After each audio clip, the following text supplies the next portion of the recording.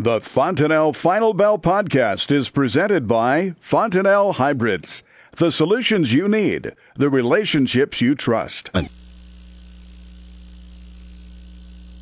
Over the past 18 years, introducing 880 KRVN on 98.5 FM in the Grand Island and Aurora area. The latest ag media research proves that more producers in 105 counties of Nebraska and Kansas are getting their ag information from 880 KRVN and the Rural Radio Network than from all other stations combined. Thank you for keeping us number one. 880 KRVN. Hey, listen up, rodeo fans across the territory. Turn up 880 Friday evening between 5 and 6 bells for KRVN this evening for the TRU Top 5 Countdown. Monty James here with weekly rodeo news, standings, and shenanigans presented by V-Bar Trailer Sales, Broken Bow, Nebraska.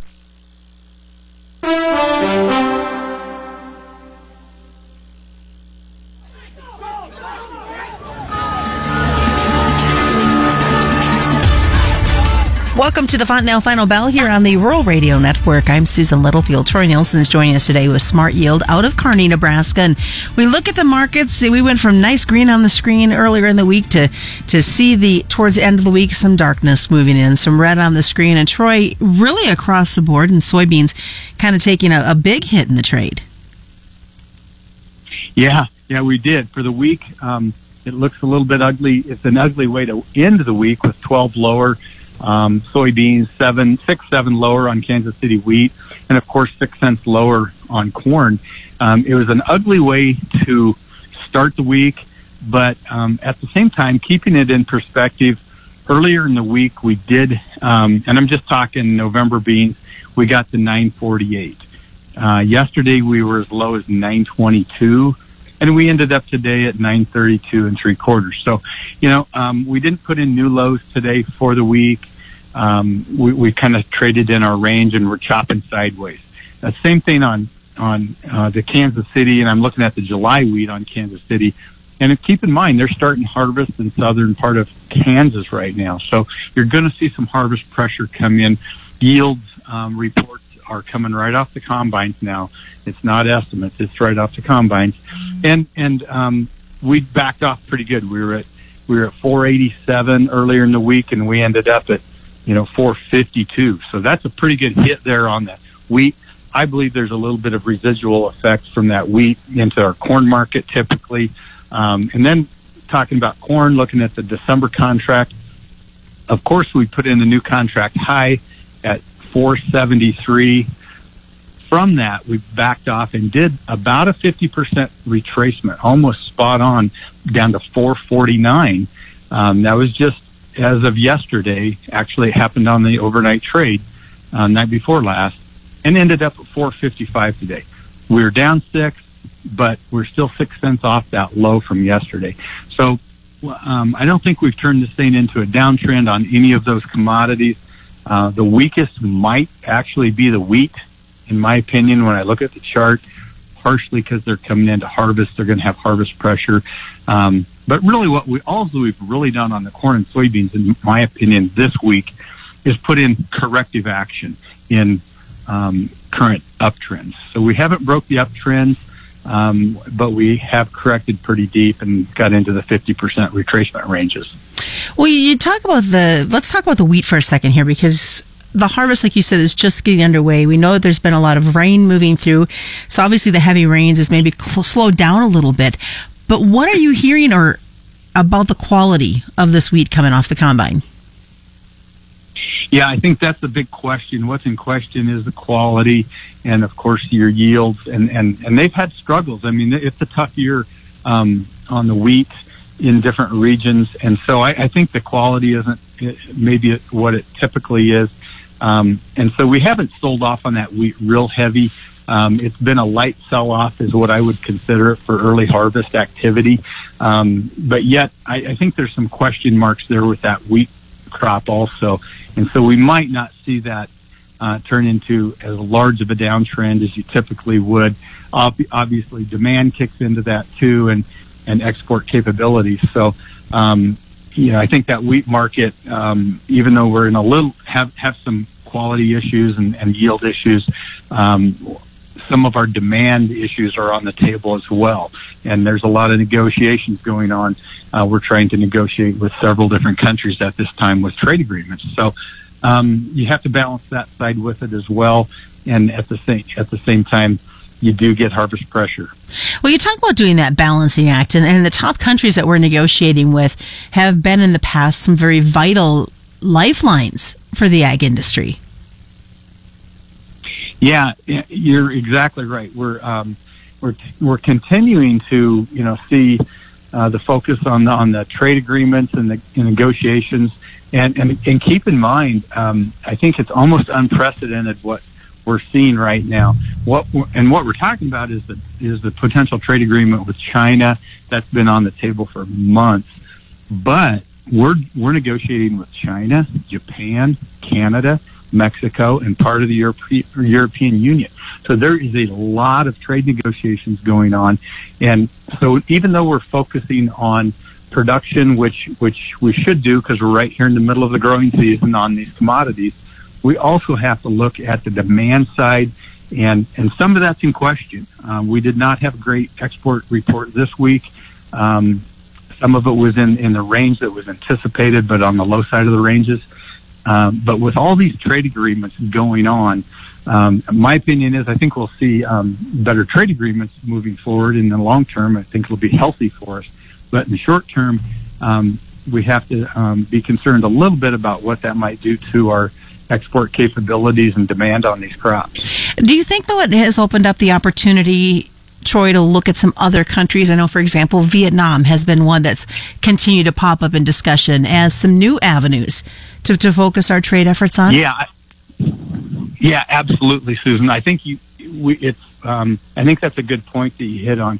We're seeking other avenues, maybe more aggressively than we typically do, but I think that as a country and different organizations in agriculture, we do a really good job to promote our beef, and Nebraska beef, big time, is being promoted overseas. And then, of course, our crops. I think that they're doing a fantastic job discovering new avenues, and even with what we're trying to expand within ethanol for ethanol exports. And ethanol usage domestically here, is being, I think going to be expanded here in the next few years as well. So we're trying to find new avenues. We're trying to find new export avenues as well. And so they're doing a fantastic job there. But we have a lot more to talk about. We'll also look at a very important USDA report and one that's coming up very quickly. Stick around. More is coming up. It's a Fontenelle Final Bell on the Rural Radio Network. Welcome back to the Fontenelle Final Bell here on the Rural Radio Network. I'm Susan Littlefield as Troy Nielsen joins us with Smart Yield out of Kearney, Nebraska. Let's talk weather. We saw some definite rain patterns move through Thursday. Now they're talking possible warmer temperatures next week, but we got to get through a weekend that's talking rain as well. Yeah, you're right. And right here we're talking, we've had rain overnight. We've had huge rains. We've had 2.25, 3.5. I mean, right here in central Nebraska, just adds to the moisture issue that we have. And then we have, things are going to dry out here a little bit, but next week this weekend we're going to have some cool temps.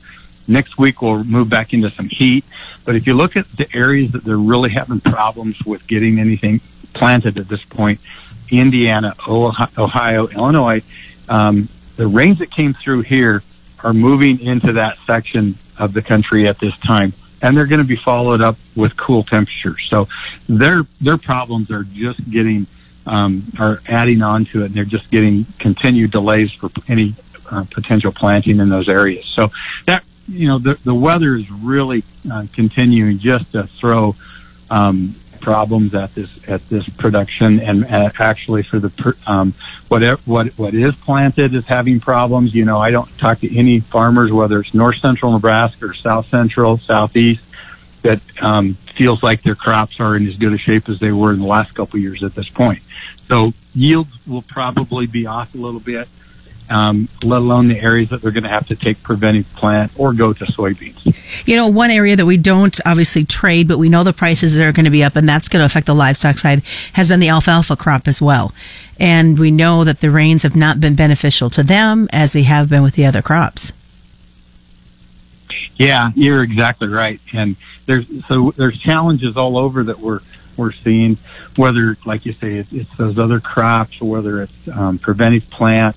And by the way, on preventive plant, just a little talk about that. Every day is critical, and I think as the government programs have changed just a little bit and evolved here this month, we're seeing maybe an encouragement to more preventive plant, simply because there's about 3 ways that they could be paid on an acre, and one of them is it's the income on the preventive plant, of course.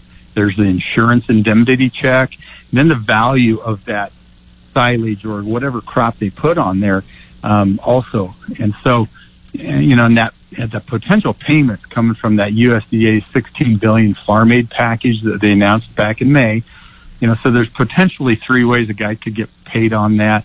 And the rules have come out as far as what is expected, when they can take that crop off on that covered crop, and what they can do with it, whether it's silage or whatever. So a lot going on there, and I think with the money that's available through that program, you'll see a little bit more encouragement with preventive plant, which leads us into the report that we have a week from today, which is the planted acres intentions. And so that's all over the place. I mean, the loss of acres they're looking at, anywhere from 3 million to 10. And so it depends on who you talk to and what analysts, but either way, that's a lot of lost acres. The other side of that, of course, is yield loss. And from the May to the June report was the biggest drop we've ever had in history from a May to June report on yield. Went from 176 to 166. I have trouble believing right now that 166 is out there. I think we'll even reduce that yield a little bit further. But that's on the July supply and demand report. So around the 10th of July, I believe. So there's a lot coming out, and a lot of it is on how many acres have we really lost? What's this yield really looking like? And so we're trying to discover more and more of that all the time. In the next few weeks, there's some big reports out. So we look at this report that comes out on the 28th. How much pressure are we going to see Monday through Thursday in these grain markets in anticipation of this report? Yeah, that's a really good comment or question. How much pressure? I think a tremendous amount, because all of a sudden you see the funds they're still short soybeans, but they're long corn. And I haven't seen since midweek where they were at, but midweek they were long about 176,000 contracts of corn, short about 46,000 contracts of soybeans. So I think there's potential for some profit taking in there. I think that's what we saw today, was simply profit taking. And so I think this next week we could see some more pressure with profit taking in that corn market. It doesn't mean that the funds don't come in just ahead or after that report and possibly add to long positions as well if the numbers come out and beneficial enough. What's the best way for folks to get a hold of you, Troy? Yeah, just call our office here in Kearney. Smart Yield at 308-234-6805. Well, thanks so much, Troy. That is a look at the Fontenelle Final Bell, being brought to you by Fontenelle and all the local dealers right here on the Rural Radio Network.